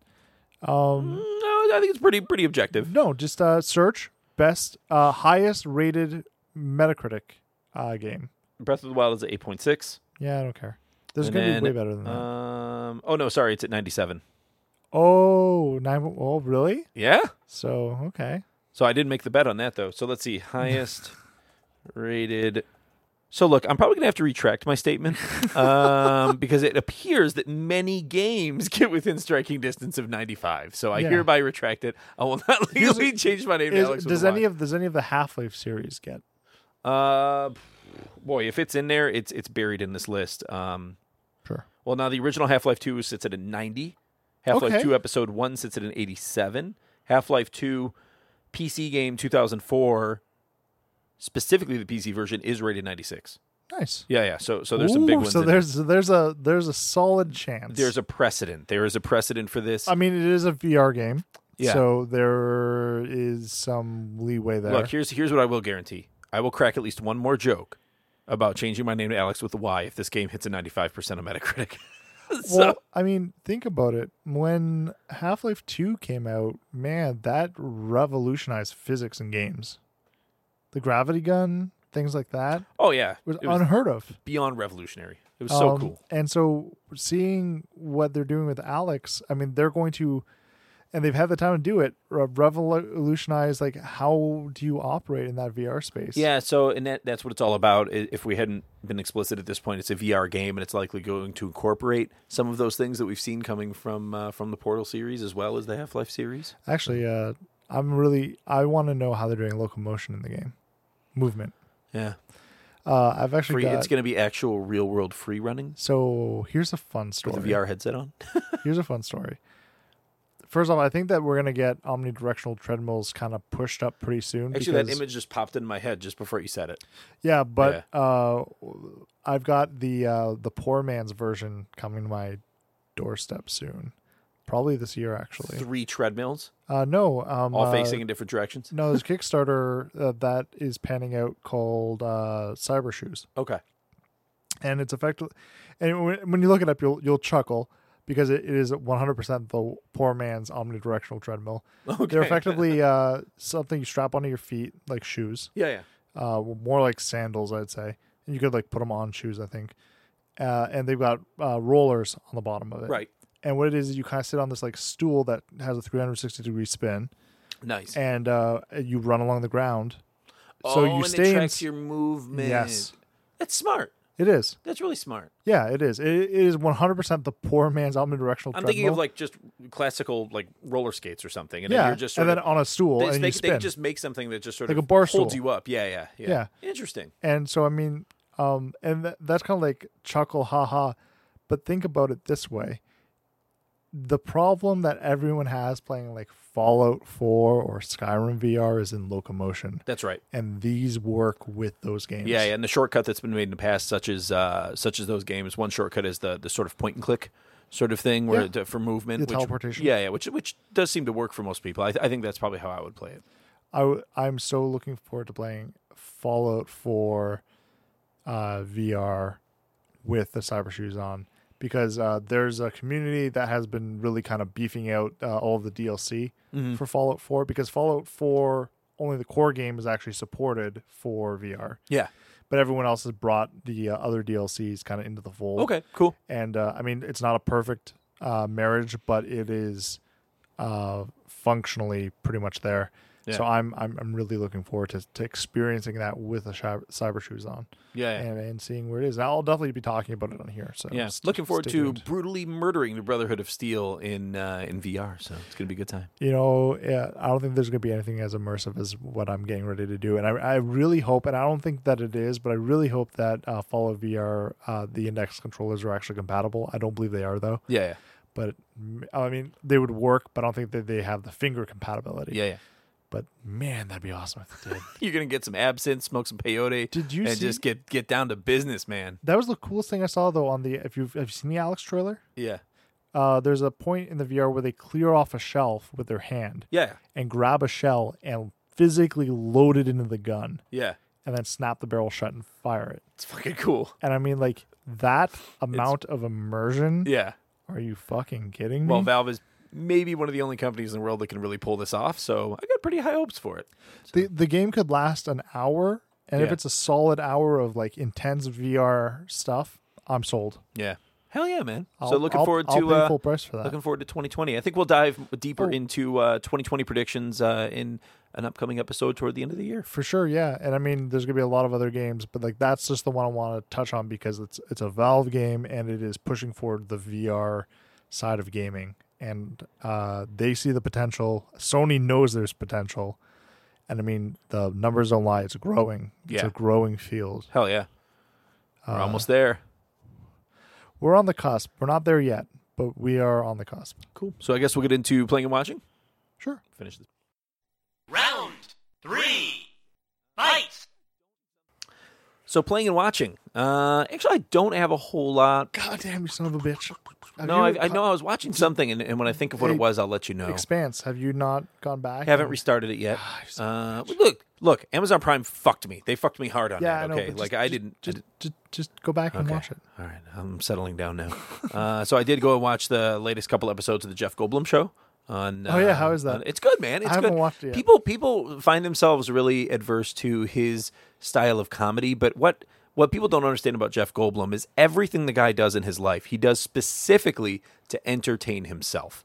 And I heavily identify with that because the vast majority of things that I do and say that I find funny, I have done to specifically entertain myself. Yeah. I don't really give a shit if most other people think it's funny or not. No, that's so, and I appreciate him for that because he cracks stupid jokes. He laughs at his own jokes. He makes people uncomfortable, and I'm like, I can identify with all that. So, because I don't really care if people feel like they're in on a joke or not. I'm going to crack the joke if I think it's funny. Yeah. So I really appreciate that about him. But I think that's really put a lot of people off from the series because they don't kind of get that brand of comedy.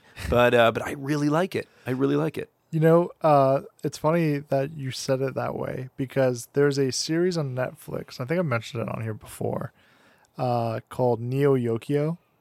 I've heard of it, yeah. Yeah, and the majority of people who see it absolutely despise the show. Yeah.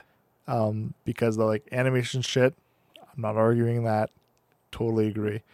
But like the delivery on character dialogue is like comes off very deadpan. And like a lot of people associate it to being like Jaden Smith's Twitter made into an anime. And wait, is this the one about the gender swap?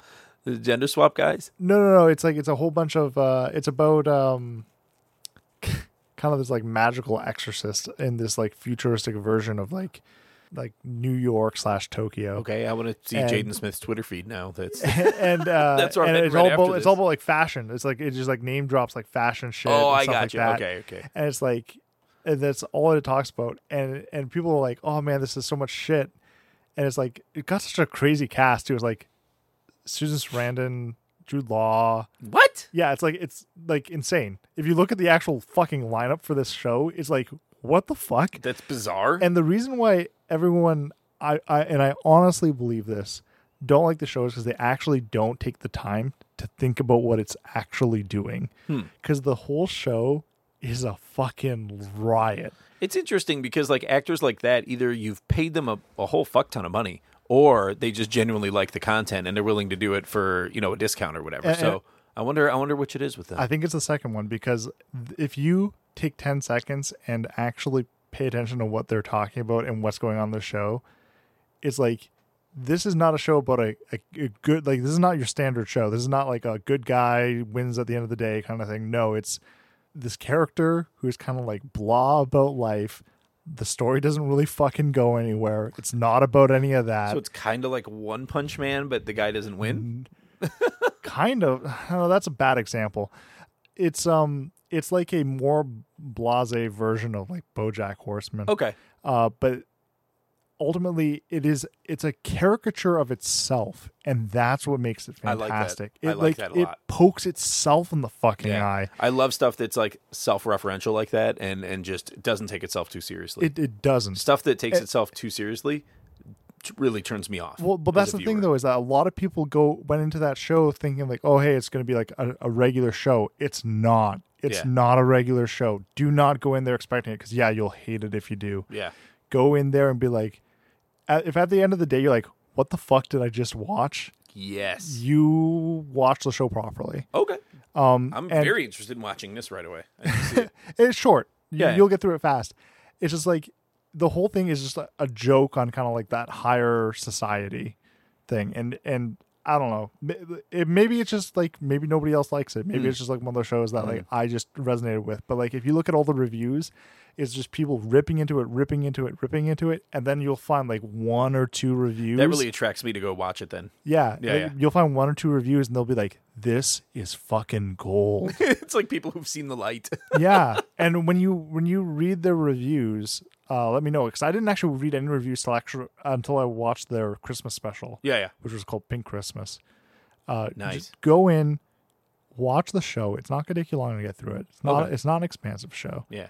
And just give me your commentary. Dude, the more offbeat, the better, man. You know what one of my favorite shows was for the longest time, and I'm really itching to watch it again, was Aqua Teen Hunger Force. Yeah. I'm such a fan of that fucking show. I loved Aqua Teen Hunger Force. To be honest, this feels like it's like a millennial version of that. Okay, that's cool. I don't know if it's cool. I wouldn't go that far, but like it's refreshing. Because Carl from Aqua Teen Hunger Force is one of the greatest cartoon characters of all time. Yeah, no, absolutely. I'm not trying to compare those shows, but I'm trying to say it's a millennial version of that. Yeah. So it is very different. This time of year, I like to watch. There's a couple holiday episodes of Aqua Teen Hunger Force too. Yeah. There's one with the Ghost of Christmas Past from the Future. Yes. So great episode with the giant robot. And Danzig actually voices from the Misfits. He actually voices in the show. It's so fucking good. He shows up and there's this robot that's getting blood to flow down the walls. He's like, "Can you get the blood to flow up the walls?" He's like, "I don't see why not." It's so good, man. So good. I gotta go The back Great and Red watch Ape. that. Oh fuck. Oh my god! And then the turkey episode was good too. The Thanksgiving one with the turkey with the missile, the laser guided socks. Yes. Was it Aqua Teen Hunger Force was the one where they had the whole episode was just the silhouette of the underwater base? What fucking show was that? No, that was that was on at the same time. Shit. Yeah, I know. It was the same time. 2021. Was it C-Lab? Yeah, it was C-Lab. Yeah. C-Lab Yes, was it good C-Lab. too. Yeah. C-Lab was Every fucking- episode that was ended a with riot. their inevitable deaths. Yes. Some catastrophe. It was like in Fallout, they have the vaults that always end through some catastrophe. Yes. It was like that, but a lab under the sea. All the It was time. so good. There was another show that came out more recently. It was called it was about a maximum security prison in space or something like that. There was Supermax. Super. It was Super something. Super. I thought it was just Super Prison or something like that. Fuck. It had the MTV animation. Yeah. Yeah. It was really good. I remember that one too. I thought it was just Super Prison or Super Jail or something like that. Yeah, man. Adult Swim did some really risky stuff it was back Super then. Jail. Yeah, they Fuck. did some really risky stuff back then that I loved. So that was a good It's show, got too. that reminiscent like Rick and Morty style art. Oh, dude, like this stuff absolutely inspired Rick and Morty. Man, speaking of Aqua Teen Hunger have Force you been was so watching good, Rick and man. Morty? No, I know I need to get back on the Rick and Morty train. Yeah. I'm just still thinking of Aqua Teen Hunger Force. Um, Hello, it's me, Ook. So I find your computer in past. Remember that one? He was Oh like my a God. caveman. Yeah. He finds their time traveling computer and he educates himself. So he's like, I spend first 3 weeks beating computer against a rock and trying to eat as an egg. Like, so good, man. So good. Anyway, we'll move on now. Enough of a tangent there. So anyway, what I've been playing is Orna again, and I'm always playing it. And so I'm tier 8 now, tier 8 out of 10, so high ranking player. And I've been invited to join an actual good kingdom because the kingdom I was running was little bit less than a shit show. So I apologize. I've renamed it to Prestige Worldwide, and I've turned it over to my B player, which is I've named him. It's a mage, Left Nut of Sauron. So, Nice. like Hand of Sauron, Eye Makes of Sauron, sense. Left Nut of Sauron. So anyway, he's a mage. He'll be I mean, it's magic. not the right nut, but you know. Yeah. Exactly, just the left nut. It's not that important. And so that's what's going on with Orna right now. So yeah, I'm very excited to be a part of this actual good ranked kingdom. They're like top 50 in the world. Yeah. And hoping I can contribute. Give them a plug. What's their name? So it is Ragnarok. So I've had to change to the fire class, the fire people, and which actually didn't hurt my because I'm a thunder user, so lightning user. So I got like Thor's hammer and all my gear is like lightning resistant. And it didn't seem to have any effect on me changing over. So No still, fucks. still dealing some hurting bombs on people. Yeah. So yeah, pretty excited about those. So as of tomorrow, I'll be able to start doing raids with them and Kingdom Wars with them. So I'm looking forward to contributing because I am slamming some dudes in that game. So yeah, looking forward to it. Anyway, so thanks for inviting me in. I'll shout out Zavith and Gibbs. So actually, I don't know if Gibbs is in there or not. Zavith is another big Windsor player. He's Isn't Gibbs still in Texan or no? No, he left a while ago. Really? Yeah. A lot of drama in the Orna universe, I guess. Wow. Yeah. So, but he's still a beast. Like, dude, I can still barely it would take me like 5 rounds to take him down one time. Yeah. So he's way out ahead. Nice. So yeah, good stuff. So anyway, yeah, that's what I've been playing and watching. Oh, I'm pretty far into Final Fantasy 15 now. So I did pick that up recently. Nice. Actually, I was going to think. Actually, you know what? I was thinking about picking that up. I've played it through to chapter 13. Boy, it gets bad. It gets really bad. Like, that game starts off so fucking good, and then there's a definitive point at which it turns, and the openness of the game just completely closes up, and then they create a loophole in the game to allow you to travel back in time to complete quests that you didn't get to complete before, but the world exists as it did in that time, and then you have to time jump again to the future, and just none of it makes any fucking sense. And even for a Final Fantasy game, and it's really taken away from the fun. So at this point, I think I'm like 2 chapters away from completing it. I'm just plugging through. And they're doing weird things with the main cast that I'm just, why are you doing this? They're taking all the fun out of it. They're like, they set up so many cool things in the game only to like destroy them and take them away from you, including the fucking car you drive. Really? So it's like, okay, so I'm at a point in the game now where I'm like, okay, I guess I'm just on the rails for the rest of this. Like, it's just so lame. So anyway, it seems like... Well, I was going to get it for Stadia. The first 50% of it is fun. I would just recommend, don't ever go past like chapter like 8. There's no point. The game will suck. Okay. Yeah. Yeah, but I do like the representation in the game of the summons. So there's like an actual story to them, and they're actually gods in this world, and they play an active role in the game. Like Leviathan actually starts off as like an enemy, and then joins your team after you defeat him. Once you go into God mode, but yeah, pretty cool. Pretty cool. There's some cool moments. Just don't go past like chapter 8. Okay. Yeah. So anyway, so what's up? What's up with you? I had a whole mind full of stuff I was going to talk about, and I totally forgot. Yeah. A lot of Red Dead. Been playing a lot of that. Yep, on PC, obviously. Yep. A lot of Red Dead Online. Actually, kind of a funny story. And in the excessively unlikely event that the people are actually listening to this, kind of apologize, I guess. Kind of not really. It's a story about your posse. I really don't apologize. No. So what ended up happening was I was walking through town. This is actually karmic justice, I think, at its best. Walking through town, just kind of minding my own business, and somebody shoots me in the face.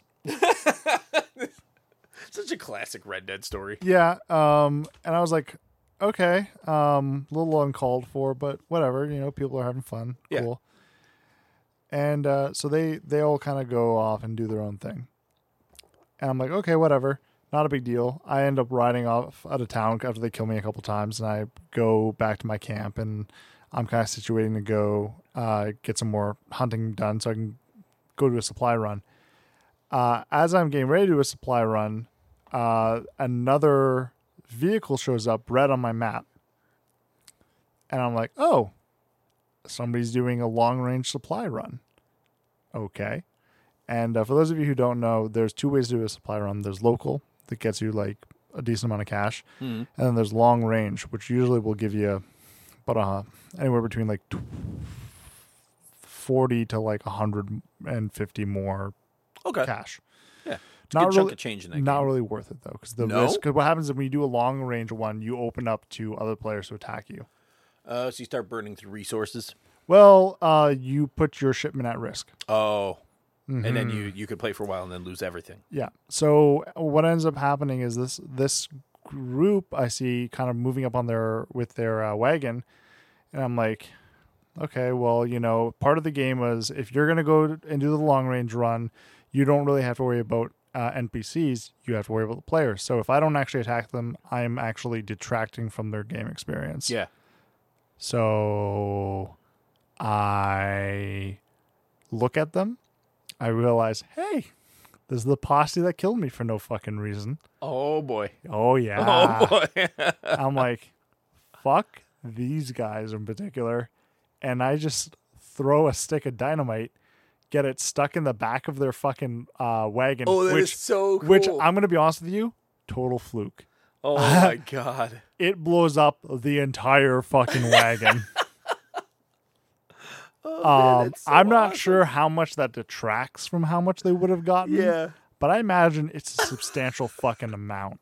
That's amazing. And then I made their life hell and fought them all the way until they got to their Handon. That's amazing. And I didn't get anything out of it aside from the pure satisfaction of saying, fuck I can just see you you laughing maniacally and like chasing them down and hiding in the trees. It was a good time. That's so cool, man. Outside of that, actually, I was playing a little bit more Three Kingdoms Total War, speaking of China. Yeah. Having a lot of fun with that, actually. Cool. Playing it with a friend of mine that I've been role-playing with on one of the Play-by-Post servers. So one of the which faction are you? Actually, I was playing as Liu Bei. Okay. And my friend's playing as Cao Cao. So, Nice. Good times. You could do like a Dynasty Warriors tie-in then. That's essentially what it is, right? Because we've got all of like the main title characters, right? That's what's so cool about Romance of the Three Kingdoms. The story is like all of those characters are all over like Dynasty Warriors. Well, my 3 character lineup for my main army is Liu Bei, Zhang Fei, and Wan Yu. Oh, that's so cool! Like Yeah. the three main, the brothers. Yeah, that's cool. So when I get in there, like Wan Yu's my guy who goes in, he'll like duel people, and Right. Zhang Fei will he's a vanguard, so he'll go in there and trash the enemy's Right. army, and Liu Bei's commanding. So I kind of have him kind of play like strategically. But Sure. you know who I just got a side quest to start getting? Who? Zhuge Liang. No kidding. Yeah. That's cool. The strategist. So Oh man, I'm psyched Yeah. to get him. that's great that all the characters. Are They're all in there because they're all in from there. the original story of Romance of the Three Kingdoms, so it makes sense. Dong Zhuo just died in Okay. in our game. Okay, So when that happens, actually cinematic plays that's cool. about like the end of an era kind of thing. That's really cool. Yellow Turbans, we've put down the majority of them too. For anyone who doesn't know, this story has been retold in games like Thousands many, and thousands many, of times. many, I many mean, think times. about Dynasty Warriors, romance series. What's the romance series even on now? Like 11? 12? More than that. Yeah, yeah. I think it's at like 14 or 15. It's almost like Madden, where they just keep having them, and I don't know what is it's like what is the new latest? season of Romance of the Three Kingdoms. I don't know. Yeah, man, Romance of the Three Kingdoms. It's a new season of ancient Chinese kingdoms battling each other, trying to wipe each other out. I'm seeing 14. So definitely at least 14. Wow, that's incredible, man. That series has been around forever. Let's see. What's the latest? I actually got to read the book. Good spin-offs too. Nobunaga's Ambition. That was a good one. Okay. September 12th, 2019, a video is released for 15. So there is a 15 in the works. Very cool. Yeah. Very cool. Is that Sega? Who's doing that? Koei Tecmo. Koei Tecmo. Nice. Let's see here. According to Steam, 15 is out on the 16th of January. Wow, day after my birthday. Wild. Nice. I'm gonna probably get that. Hell yeah, man. Cool. So you got some Three Kingdoms going. I like the romance games. They're a lot of fun. It's Yeah. a lot of management, but it's a lot of fun. Yeah, one of those games where if you learn the systems inside and out, you can really have a good time with You it. can. Yeah. I actually started playing the game at 7 Yeah. on the PS2. Right. And I love that game. 8 was maybe the first one I ever tried. I would go back to play 7 today. Yeah. Like today, if someone was like, "Hey, you want to play Romance 7?" Yep, down to play 100%. Cool. What else though? I've been playing something else too. Shit. Oh, I've been watching Rebels. Yep. Going through that again. Disney Plus. Yep, I'm on season 4 actually. I start tonight, Sweet. so I'll be watching some of that. Hell yeah, man. Yeah. Yeah. I'll probably kick it off tonight. The Clone Wars with the list you gave us. Yes, watch So, the list. yeah, Just the list. Yeah. Don't bother with anything else. So I'll report back on that next time. And then next week I'd really like to do like the official Game of the Year watch. Yeah. Oh, I've been playing more Stardew Valley. I think I mentioned that before. Yep. Yeah, you mentioned that.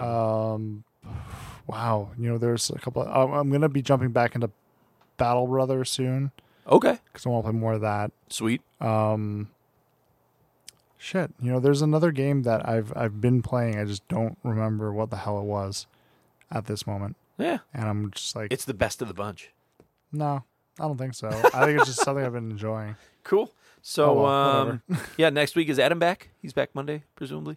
I think he's back Monday. Yeah, back with a tan, a sick tan. He's not gonna be tanned. Oh no, he'll be. I don't burned. think so. He might be tanned. I don't know. Yeah, he'll be burned Well, and broke. Well, I don't know about that. Maybe, yeah. Yeah. Sweet. So Adam will be back for next week. Got a little bit of an announcement coming regarding our cover art. So you guys will be pretty excited Oh, about. yeah. So it's been in the works for a long, long time, but our artist is back in the game, working on some new art that includes Adam. So I'll be excited to kind of roll that out. We should make a little event of it.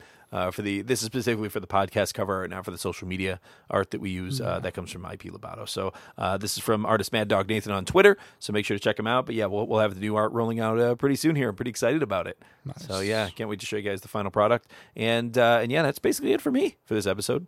So yeah. Yep. Sound good? All right. Well, we will reconvene.